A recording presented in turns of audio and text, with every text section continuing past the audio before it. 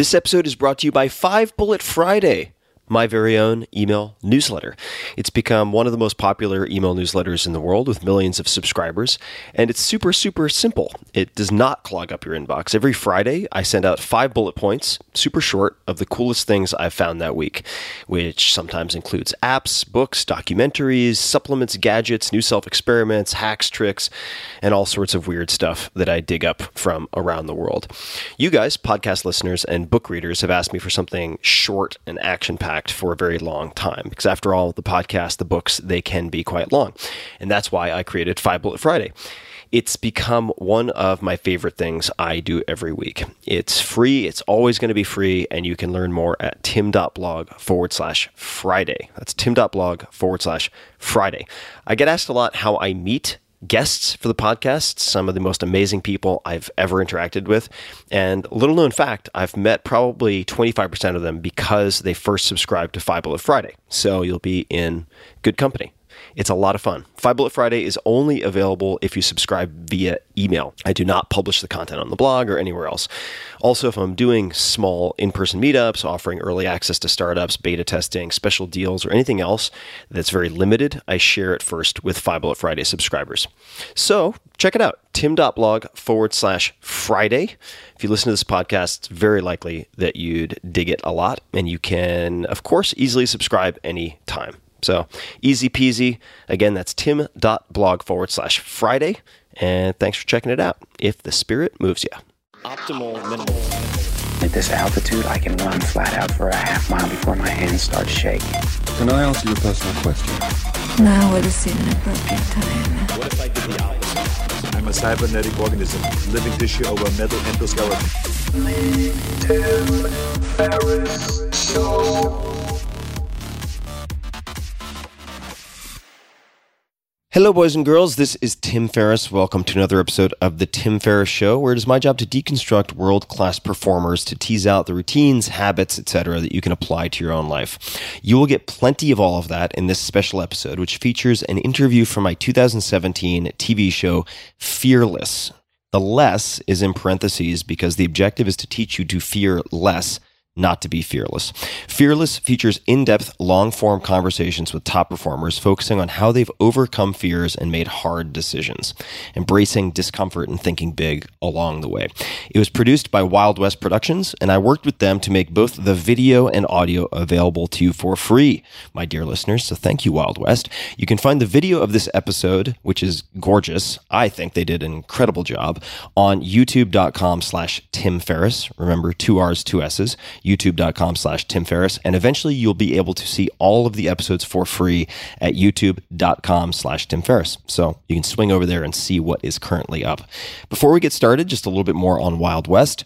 Spearheaded by actor, producer, and past podcast guest Vince Vaughn, Wild West has produced a string of hit movies, including The Internship, Couples Retreat, 4 Christmases, and The Breakup.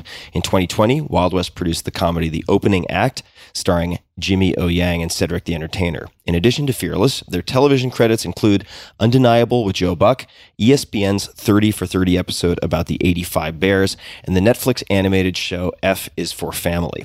Wild West has also produced the documentaries Give Us This Day, Game Changers, subtitle Dreams of BlizzCon, and Wild West Comedy Show.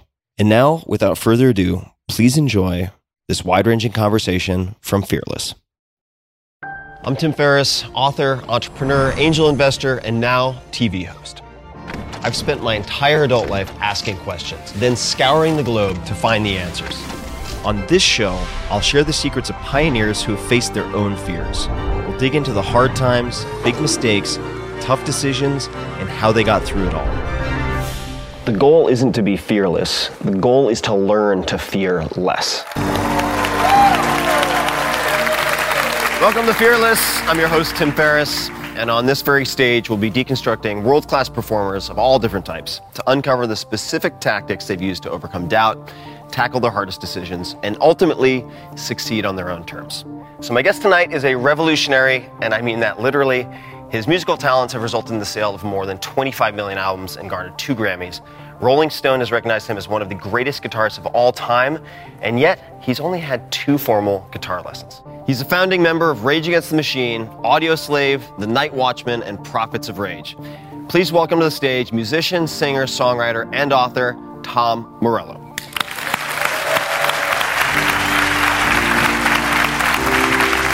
Hello.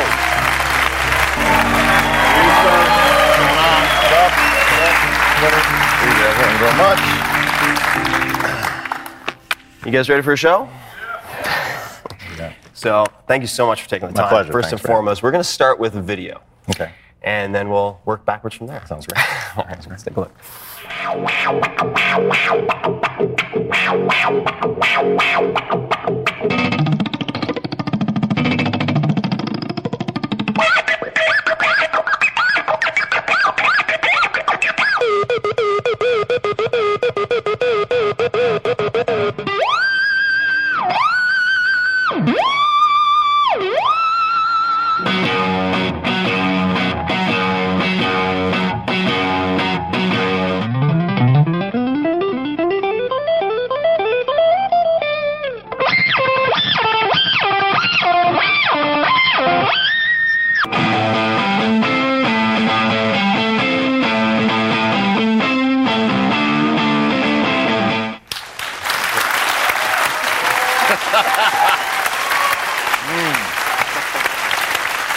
A smattering of greatest hits and barnyard animal noises to start the thing out. What is it like to try something for the first time and then go present it to others, whether it's to your bandmates or to an audience? Yeah. Well, as a guitar, when you pick up a guitar, you do so because you like guitar playing and guitar players. So the natural instinct is to play like your favorites. In my case, it was sort of my punk rock heroes and then Randy Rhoads and some of the heavy metal guitar players, and amassing that technique.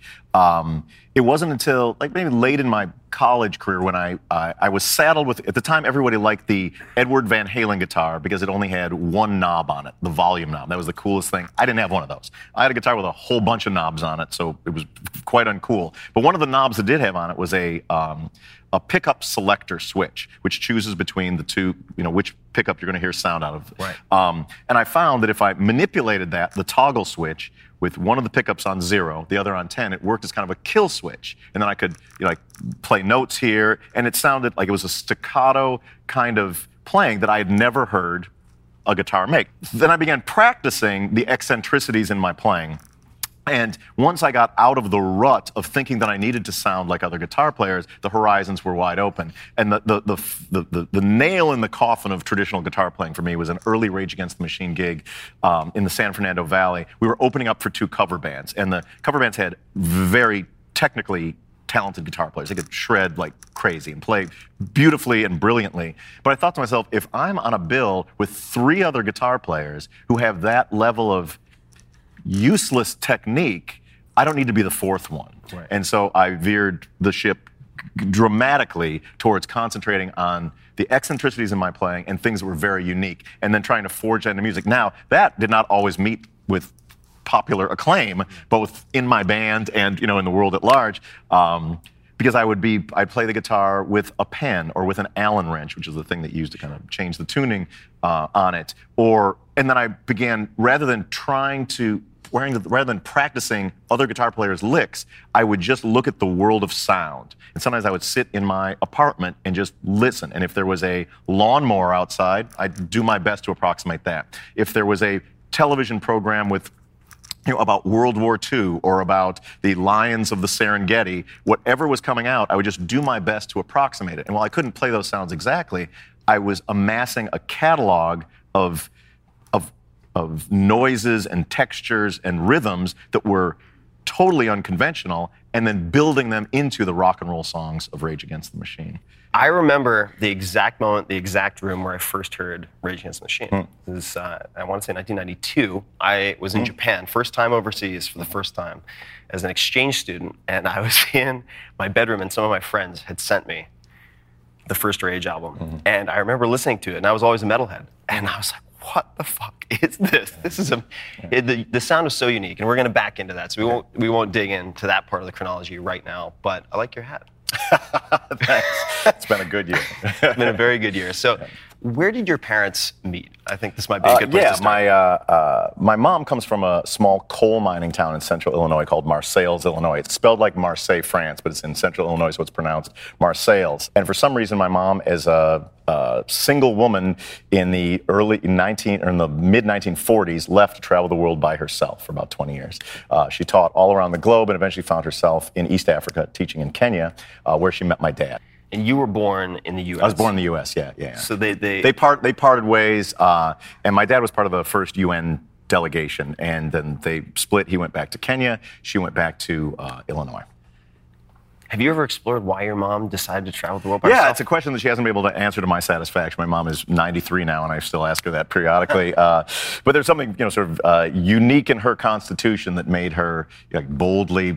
She lived in Spain, Japan, Germany right after World War II, East Africa. She was fearless in her travels, and I've inherited at least a pinch of that. Libertyville. When did you? Yeah, move? so we live for as a single mom now living in the big city. She moved back where she had support from family. And then the challenge then became finding a teacher. My mom was overly qualified to teach world history and U.S. history, not just from her travels, but from her studies. She had a master's degree.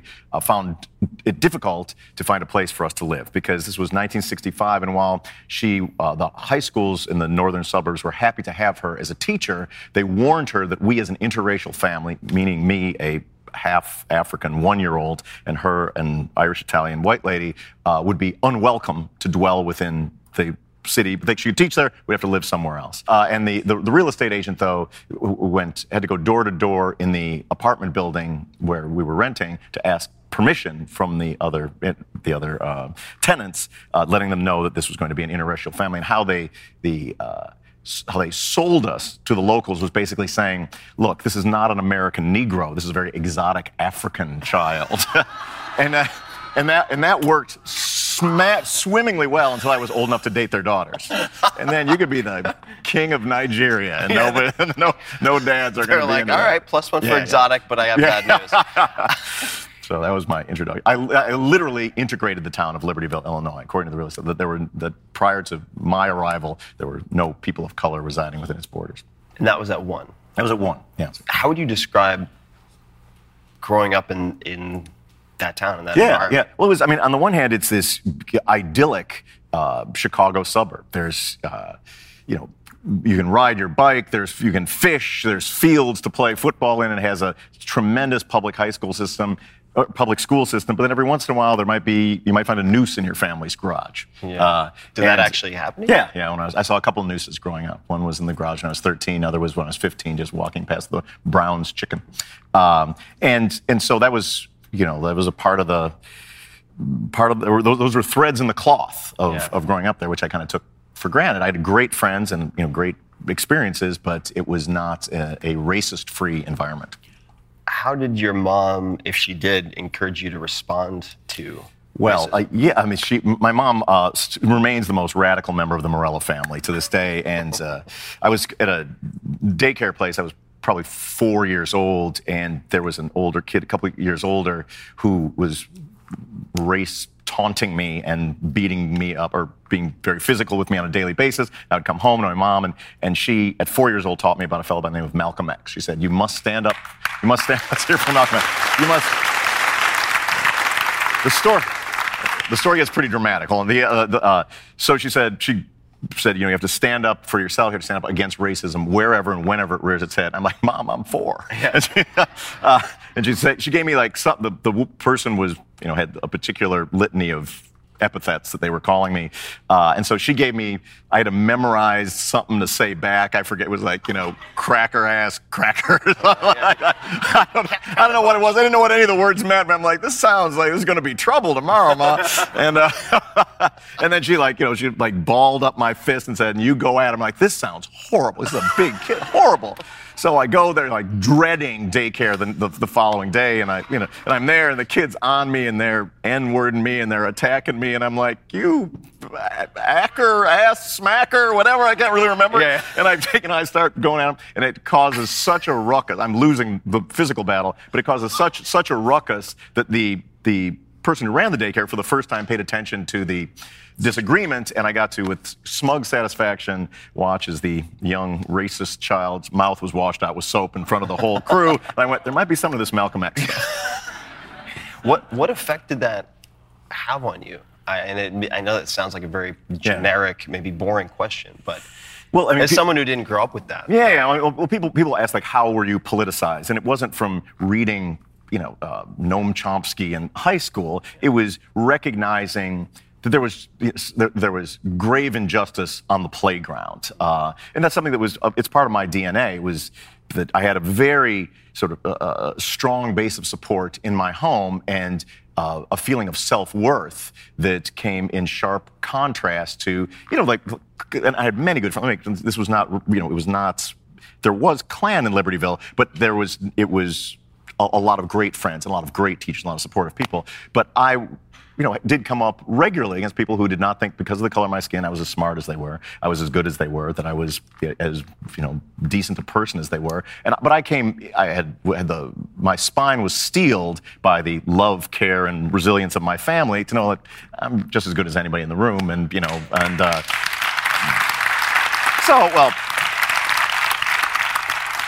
so it was with confidence that I went into sometimes the troubled stuff that came up. Do you self-identify as black? Yeah. I mean, I've thought. I mean, while I'm genetically half white, as the only black guy in an all-white town, I was the blackest black ever got. Right. None more black, man. So, when did music enter the picture for you? Yeah, I did. I loved rock and roll from the time, maybe 11 or 12 years old, and Kiss was my first concert, and it dovetailed with my love of comic books and sort of the superhero elements. But then the aggression of the electric guitars of the bands like AC/DC and Black Sabbath, I was full 7-Eleven suburban parking lot metal, all up and down the line. And I love music, and I actually played in a band when I was 13 years old as the singer. Before my voice changed, I was able to do a pretty good Robert Plant impression. But when it descended into the rich milk chocolate baritone you hear today, it was clear that I was not going to be auditioning for AC/DC, so I had to switch to guitar. I mean, I've had the experience, I think, like a lot of kids. My first album ever bought was Master of Puppets. Oh, sure. And I'm like, all right, Those are hard songs to learn. I'm going to be Kirk Hammett. Lo and behold, demoralized a few weeks later, so I stopped. Yes, there's a lot of opportunity to be demoralized when beginning guitar.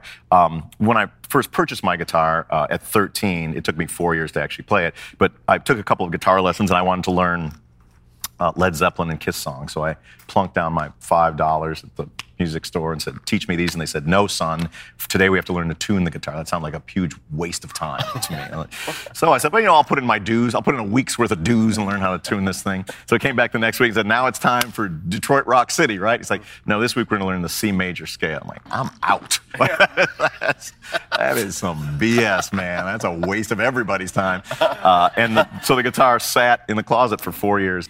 And at 17, I had the punk rock revelation that many do. Like, until that point, like all the bands I loved, it was completely inaccessible. Mm-hmm. I had a basement in suburbia on which to practice, and these guys had castles on Scottish lochs, and and groupies and limos and guitars that cost $10,000. I had a $50 guitar in a basement. When I got the Sex Pistols cassette, I was literally in a band within 24 hours of purchasing the cassette without knowing how to play one note on the guitar. Yeah. I ran into the Libertyville Drama Club and announced, we're going to be a band.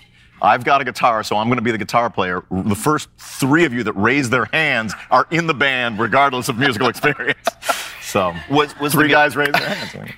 And then at that point, how did you... Well, we wrote songs. There were 3 bands in my high school, and one of them was Destiny, and that was the pretty boy band. They got all the ladies. They played Styx, Kansas, Journey, and they just owned the school. Yeah. And then there was the bad boy band, Epitaph, and now they covered Black Sabbath, AC/DC, and they would not stoop to play a school function. It was garages with ripped jeans and weed, and we all admired them from a distance. We were all afraid of them and admired them.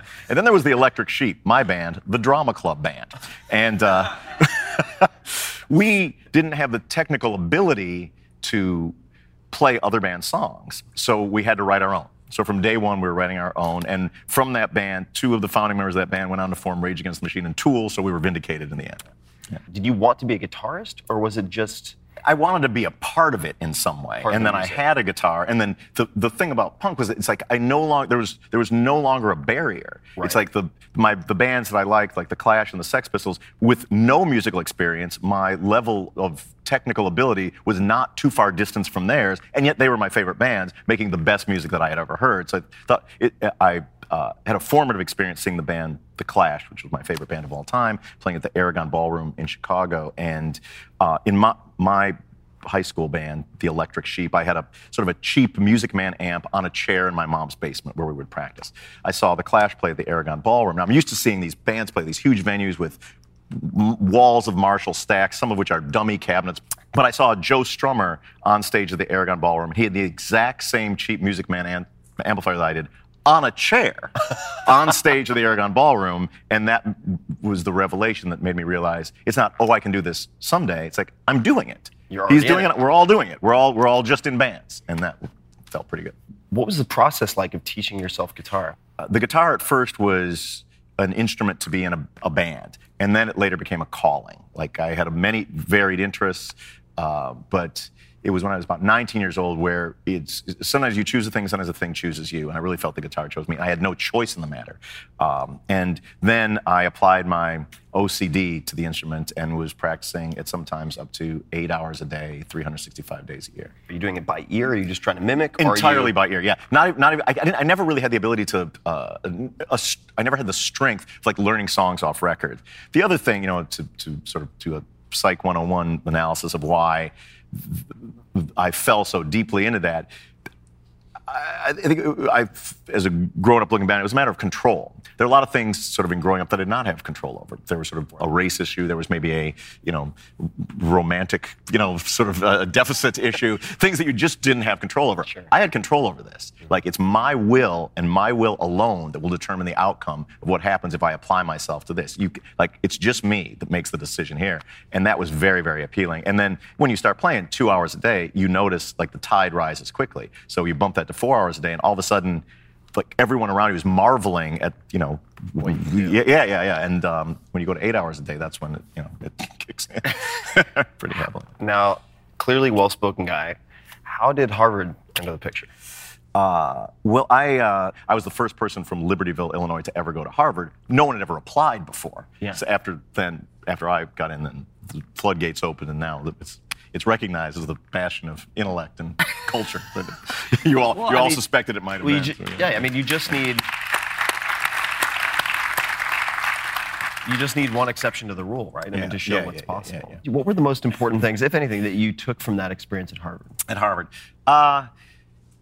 one, there some lifelong friendships that came out of it, and also like the reality of you have to take risk if you're going to change the world. There was a big anti-apartheid demonstration. We built a shanty town in Harvard Yard during the graduation when all of the the alum come and are asked for, to give a lot of money back to the university, and we completely ruined Harvard Yard by a Soweto-like shanty town in the middle of it, and we're all threatened with, expulsion or this, that, or the other. And you just have to make a choice, like, are you going to do the safe thing, or are you going to do the thing that's right?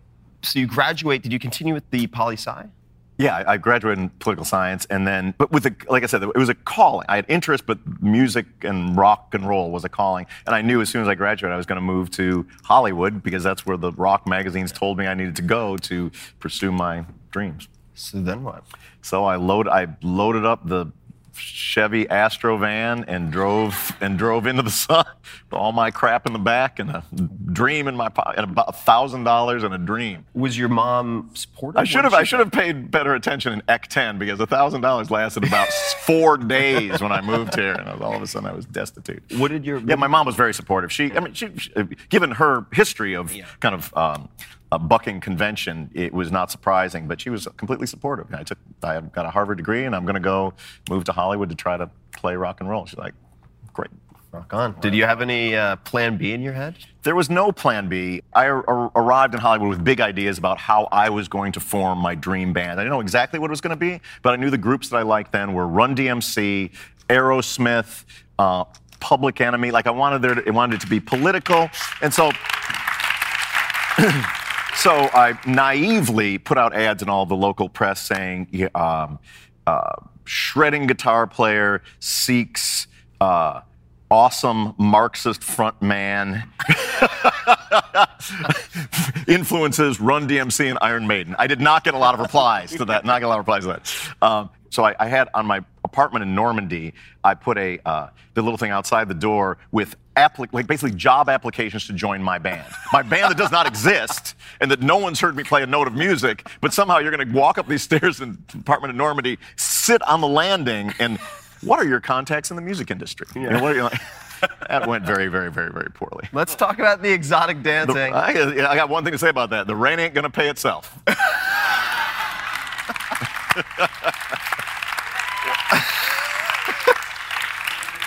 So I have so many questions. You got a bachelorette party? I've got a cassette tape of Brick House. So I know this show, I gave you this whole thing on Fearless. I just want to ask 1,000 questions about this. So the first is, what was your stage name? There was no stage name. There was it was a duo. It was like we had like sort of it was bachelorette parties. Yeah, it was a duo. It was like me and another dude. We had like a routine. Do you have any like signature moves? They're lost to the dusty annals of time.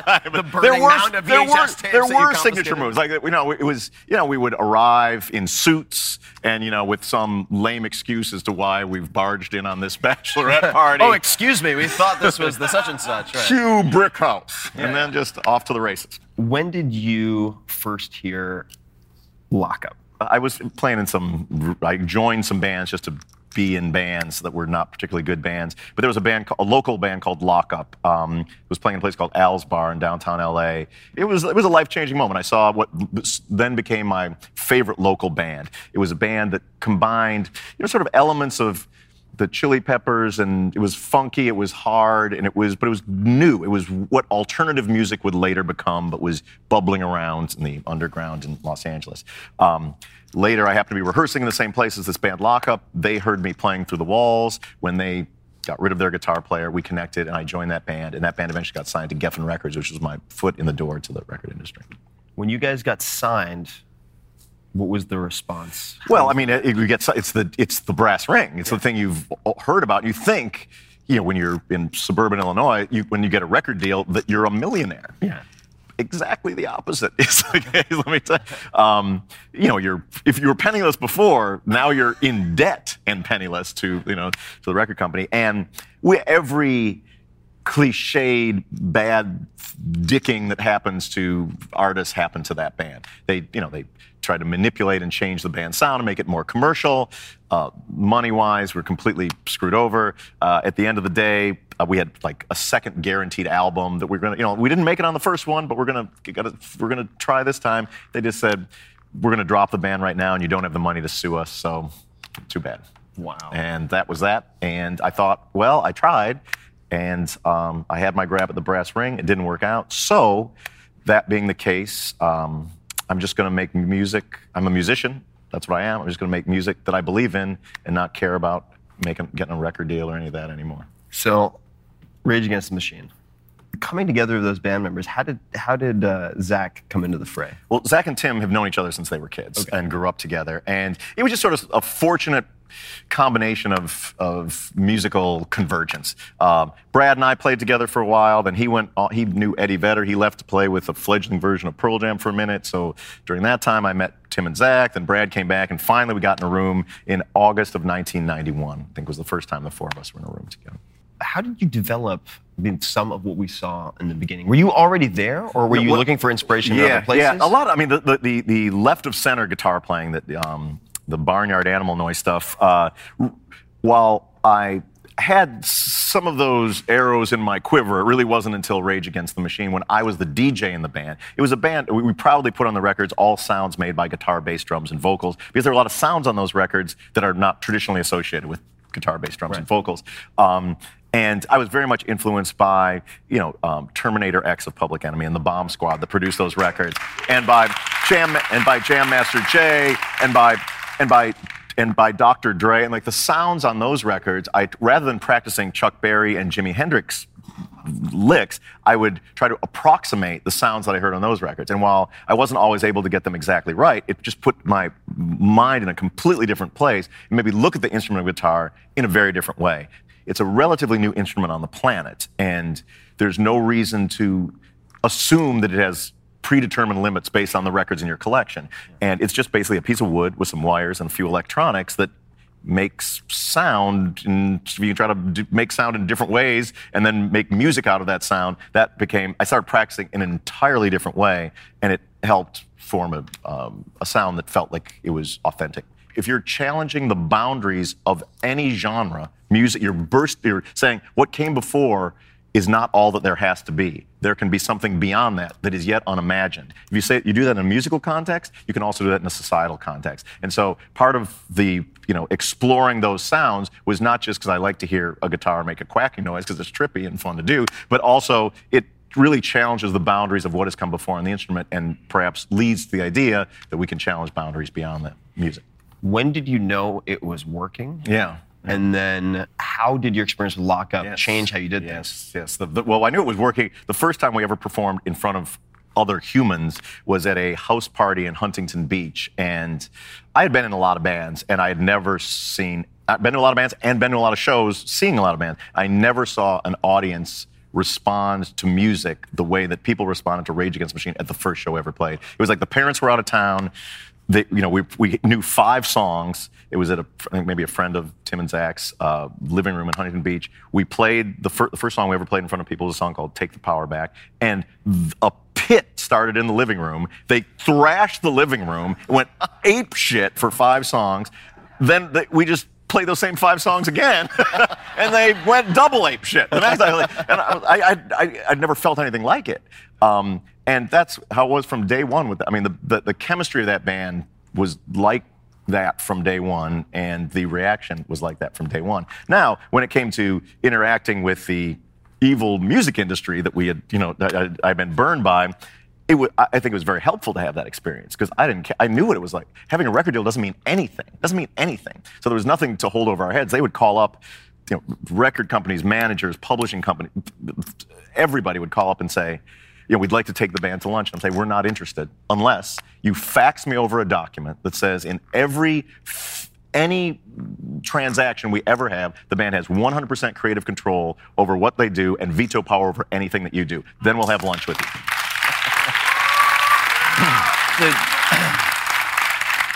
Did you guys have a financial cushion or anything like that at that point? Yeah. I had a futon cushion, but I did not have a financial cushion.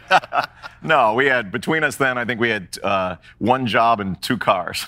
Was there any disagreement in the group about how to take those calls or not take those meetings? It was we talked about that stuff. I had been through it before, and I was maybe a few years older than the other, but the decisions were collaborative. There is an excitement when, heads of record companies come down and offer you the world, but we dampened down that excitement and took our time making a decision. When did you pull the trigger? Well, we met, there was a fellow by the name of Michael Goldstone who had signed Pearl Jam, who was Ascendant at the time, and he, saw us play, and he said something that no one else had said. People wanting to sign the band, basically like a 2-song cassette, and he came in and he said, "I'm not sure I want to sign your band." I thought that was an interesting thing for someone to say, and that opened a discussion. And he was very interesting. He was the 5th Beatle for the beginning. He was a very important, collaborative partner. Let's take a look, if we can. I just want to take a look at one of the videos we have for Rage Against the Machine.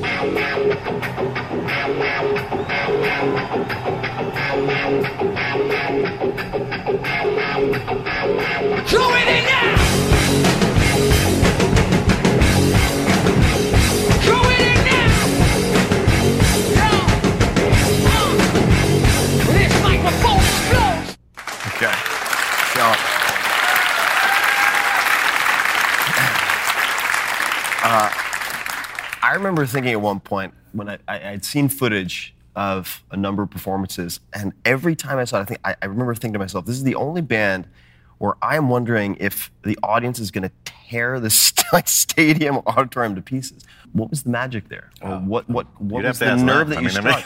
But if you had to speculate, I mean... Well, I mean, I think that the shows were just so insane. Like, they were so incendiary. And Zach is a tremendous musician and lyricist, but as a frontman is like the greatest. Like, he's like the punk rock James Brown. Like, he's the greatest as a lightning rod on stage. And there is a meaning to the band's music that transcends it being a great rock and roll band. The other is, it's a great rock and roll band. Like, that's how, like, people like, oh, well, how do the politics, like, if you don't have that vehicle, and it's this chemistry that naturally happens in the way that the four of us played together, almost from the very first rehearsal, certainly from the very first couple of shows to that, which was, I think, Woodstock 99, that it gives off an aggressive energy that allows this kind of, this feral release. There's something about music that is, there was music before there was spoken language. And there's something in our reptilian brain that responds to a communal gathering with rhythm. Yeah. And that's just something that's in from campfires and mammoths. And when you get that combination of rhythm and a rhyming couplet and a gathering of the tribe like that, and you do it right, something like that happens. Were you nervous at all before 99 Woodstock? Before that actual concert? Yeah.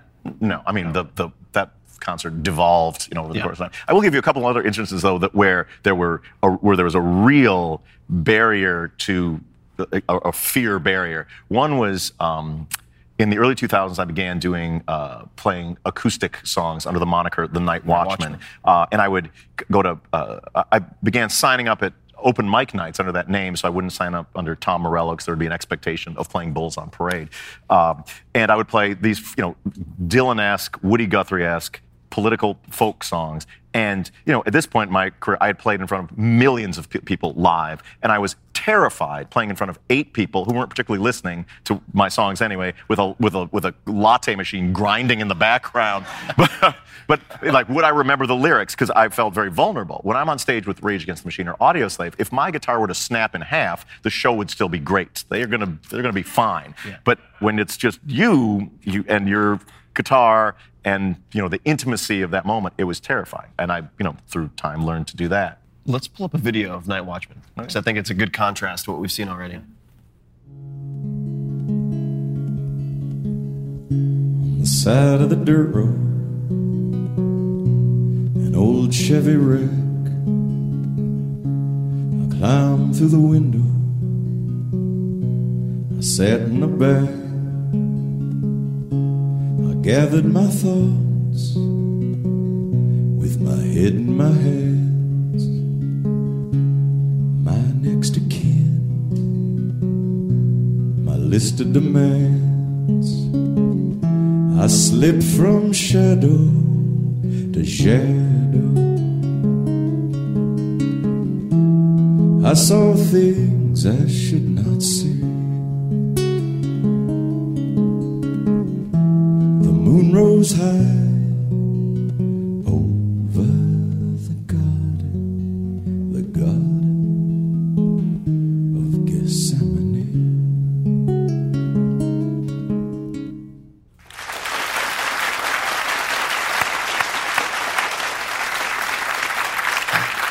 So I wasn't worried about the audience tearing out seats and rioting in that. It's very different. It's a very stark contrast. Yeah. Before, say, a performance like that, or any performance for that matter, what are your rituals or routines preceding that? Well, there's still a bit of a anxiety barrier, and while all of my rock and roll work is done stone sober. There's a level of technique involved in that I must be very, very present for. There's a lot of Jameson involved in the Night Watchman performance, truth be told. Jameson therapy. I've heard about that. It's like Feldenkrais. There's a bit of the anxiety about sort of remembering lyrics and this, that, and the other that goes away when it sort of dampens down those Enough voices. liquid courage. You're going to forget the lyrics. But those, I began doing that because I love playing in rock bands, and rock bands allow a chemistry that no one person can put forward on their own. I like the purity of the solo singer-songwriter thing too, and it's also, you can do it guerrilla style. Like I've played at hundreds, dozens, thousands of protests and marches, and you just need an acoustic guitar and a plane ticket or a bicycle or a ride over there. I really like that kind of independence of spirit, and I always was a fan of heavy music. And when I discovered the early Dylan, the Springsteen, Nebraska record, the Woody Guthrie stuff, the Johnny Cash acoustic records, that it dawned on me that there's no heavier music than some of that. Like, Metallica Black Album is super heavy, but Springsteen's Nebraska, that goes toe-to-toe with it, with no amplifiers in sight. What led to the end of Rage Against the Machine? Well, Rage Against the Machine has had two lives. I mean, while it was a band that professed solidarity in our music, we were never able to manifest it almost from day one within our own ranks. And I wish that I could tell you the conflicts were political ones. They were, just you watch Spinal Tap, all the stuff. Every rock band, there's only 4 or 5 boxes to check. We had, 3 of the 4. But I mean, my contribution to it was like I was always super type A and had sort of the musical, the political, the record goal in mind, and would not and would sometimes turn a deaf ear to the feelings of my bandmates. I've learned that lesson through the years, that's a very important. You have to get that right first, or none of the rest of it matters. And so in 2000, Zach quit the band, and we formed a band called Audioslave. But Rage reunited in 2007, played shows for a few years, which was very nice to do. The question that I've wanted to ask all night was, how did you end up having a reunion with your father? Well, I basically met my father when I was 34 years old. He had not had anything to do with our family growing up, and throughout my life, my mom had sent to the P.O. box that they had in Nairobi in the early '60s, updates on me. Like your son graduated from high school, your son went to college, your son got a record deal, this, that, and the other, and had never heard back. Decades of not hearing back. So we went to Kenya for the first time, my first time to Kenya, when I was 34 years old, and my mom had written to my dad, who she hadn't heard from in decades, said, please meet us at the airport. So we're flying, into Nairobi, and my mom tells me, I'm like, Mom, he could be dead 25 years and certainly doesn't have the same P.O. box as he did back then. She's like, I'll bet he'll be there to meet us. So we land. He's not there to meet us, but we arrive at the Hotel Intercontinental, where there's a note from him. Sorry I couldn't meet you at the airport. I'll pick you up for dinner tomorrow at 8, which was stunning. And I realized, not only am I going to see my father for the first time in a very long time tomorrow, but that he had received all of that stuff through the years and had not commented on it. So we met, and it was crazy because, with those of you who are blessed with having 2 parents, you've seen them before. And seen mine. So, I look a lot like some combination of the 2 of them. It went fairly well, somewhat awkwardly, but he commented on some of the music, not the music so much, but some of the lyrics and the music. And he had remarried, and I had 3 half-brothers who we were never allowed to meet and did not know that we existed. And that wasn't awesome. So, we exchanged a few terse letters after that, and I thought, well, at least I got to meet my dad, and that's that. It turns out that one of my half-brothers, unbeknownst to me, was attending Georgetown University. This is at a time when search engines were being discovered and whatnot, and he was a computer guy, and he put in his father's name to some developing search engine, and to his surprise, 100 articles referencing a man with his father's name and a similar biographical background was referred to by a guy named Tom Morello, who was the guitar player of a band called Rage Against the Machine. And and serendipitously, it was the same week when Rage was on the cover of Rolling Stone magazine. So he went to the newsstand and saw a guy in that band that he just read about who looks more like his dad than he does. And he managed to find me, and we had an interesting discussion, and the toothpaste started to get out of the tube, and I began to meet I learned their name. It turns out there were a couple of first cousins who were attending Pepperdine University. And so I met them. My brother, Sageni is his name, who discovered me, calls up our dad back in Kenya with a phone call my dad thought was never going to. He says, so this will give you some indication into how the Kenyan male would react to such a thing. So, Dad, what do you know about a guy named Tom Morello? And this is how my dad responds.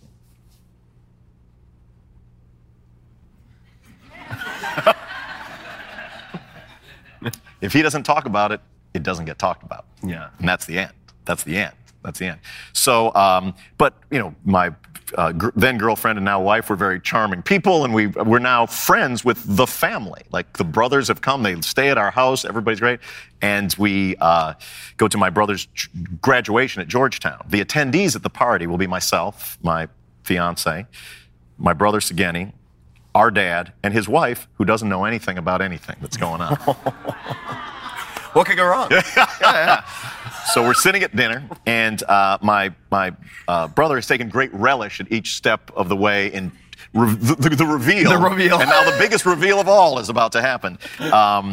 And he announced... So he's like the illusionist. He's like, oh, wait, it gets He better. announces at that dinner that this is his brother. And at first, people think that, oh, like your bro. He's like, no, my brother, like biological brother, like my dad's son, brother, mom. She couldn't have been more gracious given what must have been a pretty stressful dinner for her. And he maintained his silence throughout. Wow. Yeah. It all turned around, and he... welcomed me to the family. He apologized to my mom and thanked her for raising a good kid, and kind of opened the door to, yeah. What catalyzed that shift in him? I think it may have been the passing of his younger brother, who was an advocate. But then his older brother is the uncle who we know. And again, there's a sort of a hierarchical. This was my uncle's 80th birthday, and he announced that his younger brother, my dad, would now introduce his family to everyone. And I think he was just trapped then.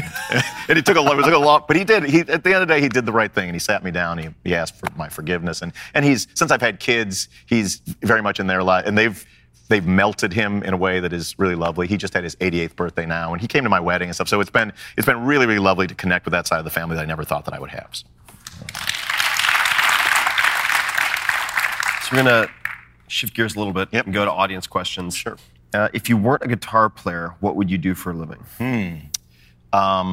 Well, my twin passions have been always been music and politics. It would certainly not be something in conventional two-party politics, but I would probably be working as a community organizer or something like that. Mm-hmm. This next one's from Facebook. If you had to teach someone guitar in 3 months, what would the curriculum be? Yeah. I was a guitar teacher for a while during my semi-homeless days, and what I taught, the lesson that I learned, when I took those bad guitar lessons where they wanted me to do the boring stuff, I applied that when teaching, brand new guitar players. In the first guitar lesson with every student, regardless of their skill level, I would teach them to write a song. They would write a song in that first guitar lesson and try to smash that barrier between there's these mythical gods who make music and then there's you who one day might hope to, touch their shoes. You're a songwriter today. I'm going to teach you 2 chords. You decide what order they go in and how long you play each one. Boom, you've written a song. You and the Beatles now are both songwriters, And I would see in them this kind of like holy crap, I can write something. Tomorrow you might write another one. And that's what I'd give them as their homework. You write another one for next time. And then you're going to have a catalog of 6 songs in the first 3 weeks of your playing guitar. And we can work on the other stuff along the way, but it's called playing guitar. And that sort of enthusiasm comes from early successes. What are the biggest wastes of time that you see novices making? Yeah. Diligent ones. Yeah. What are the wrong things to focus on? Well, I'd say it depends on what you want to do and who you want to be, because there's I believe there's a clear delineation between musicians and artists.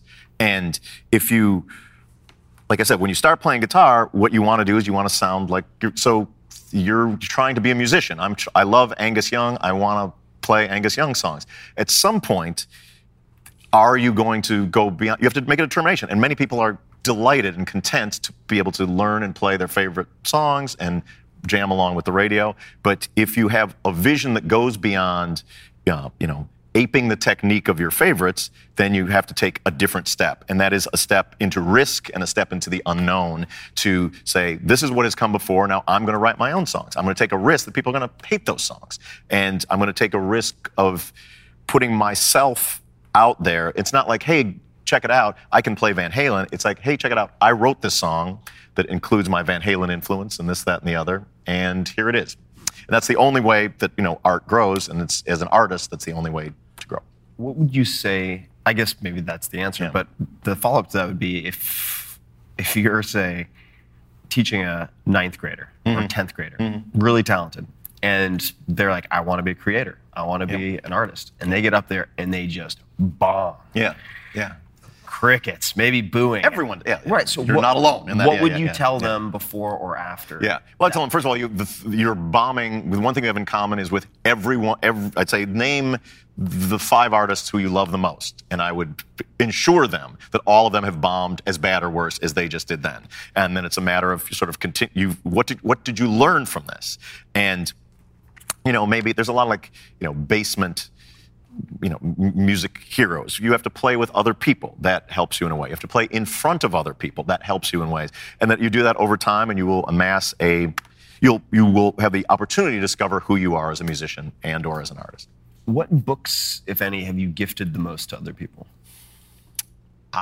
Certainly. The one book that I've gifted the most in my life was a book that I first wrote when I was 15, and I reread it almost yearly. It's a book called Watership Down.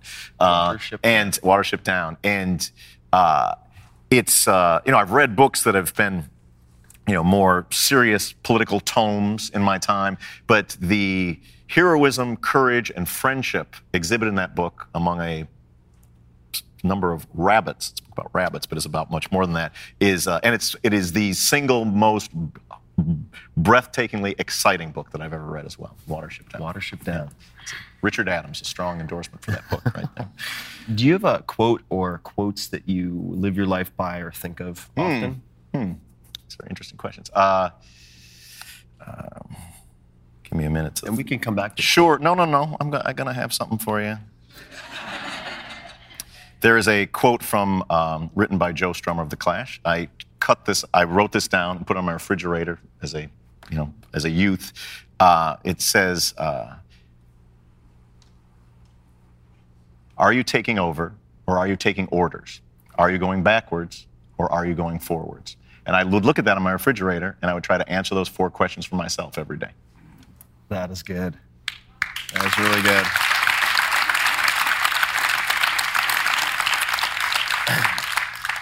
What purchase of $100 or less, and this is all rough, in recent memory has most positively impacted your life? Purchase in recent memory. Well, I can tell you one purchase was for 40 Canadian dollars. I'm not sure what the exchange rate is, but I bought a guitar off a pawn shop wall in Toronto years ago in the early 90s. I just liked the look of it. It wasn't, I don't think it's made of plywood. It's not even really made of wood. And that was the only guitar I used on a song called Tire Me on the Rage Against the Machine Evil Empire record, which was the band's first Grammy. That was 40 Canadian dollars well spent.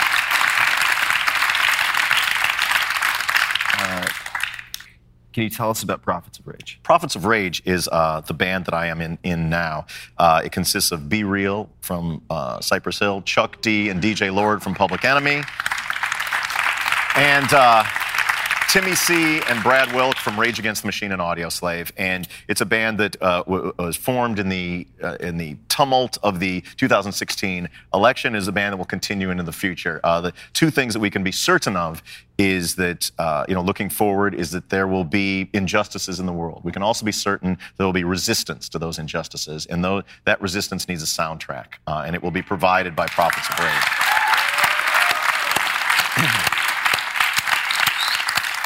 Should we pull up the video? Sure.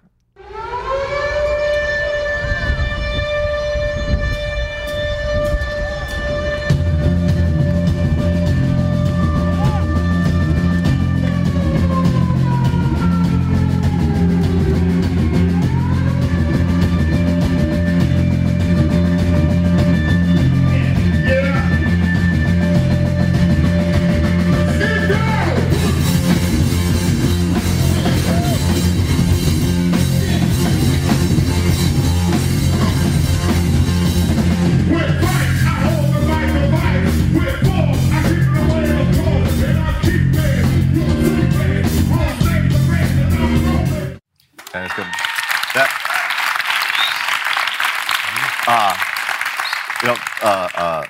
Dangerous times demand dangerous songs. And when we formed this band, that was our first ever public performance, which was a free show for the homeless people on Skid Row.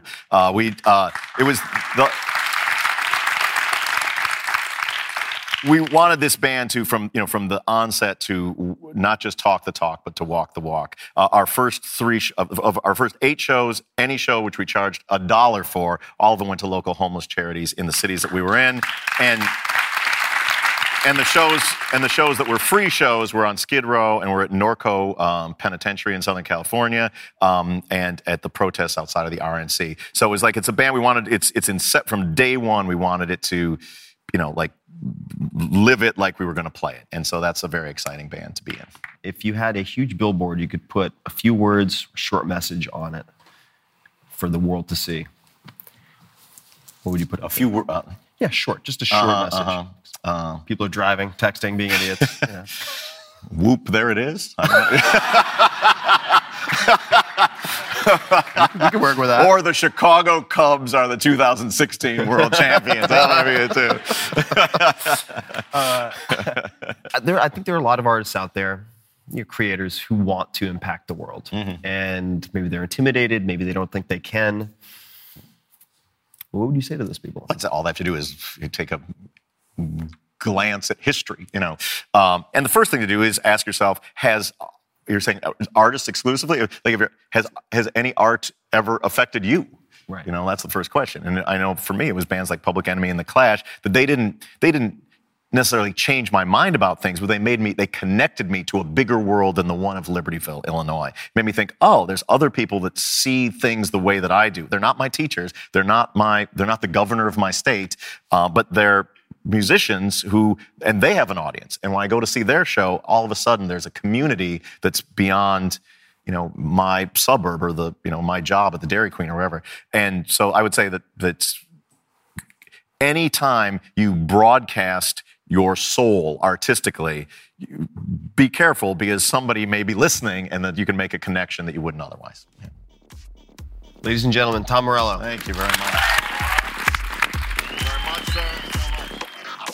Hey guys, this is Tim again. Just one more thing before you take off, and that is 5 Bullet Friday. Would you enjoy getting a short email from me every Friday that provides a little fun before the weekend? Between 1.5 and 2 million people subscribe to my free newsletter, my super short newsletter called 5 Bullet Friday. Easy to sign up, easy to cancel. It is basically a half page that I send out every Friday to share the coolest things I've found or discovered or have started exploring over that week. It's kind of like my diary of cool things. It often includes articles I'm reading, books I'm reading, albums perhaps, gadgets, gizmos, all sorts of tech tricks and so on that get sent to me by my friends, including a lot of podcast guests. And these strange esoteric things end up in my field, and then I test them, and then I share them with you. So if that sounds fun, again, it's very short, a little tiny bite of goodness before you head off for the weekend, something to think about. If you'd like to try it out, just go to tim.blog/Friday. Type that into your browser, tim.blog/Friday. Drop in your email, and you'll get the very next one. Thanks for listening.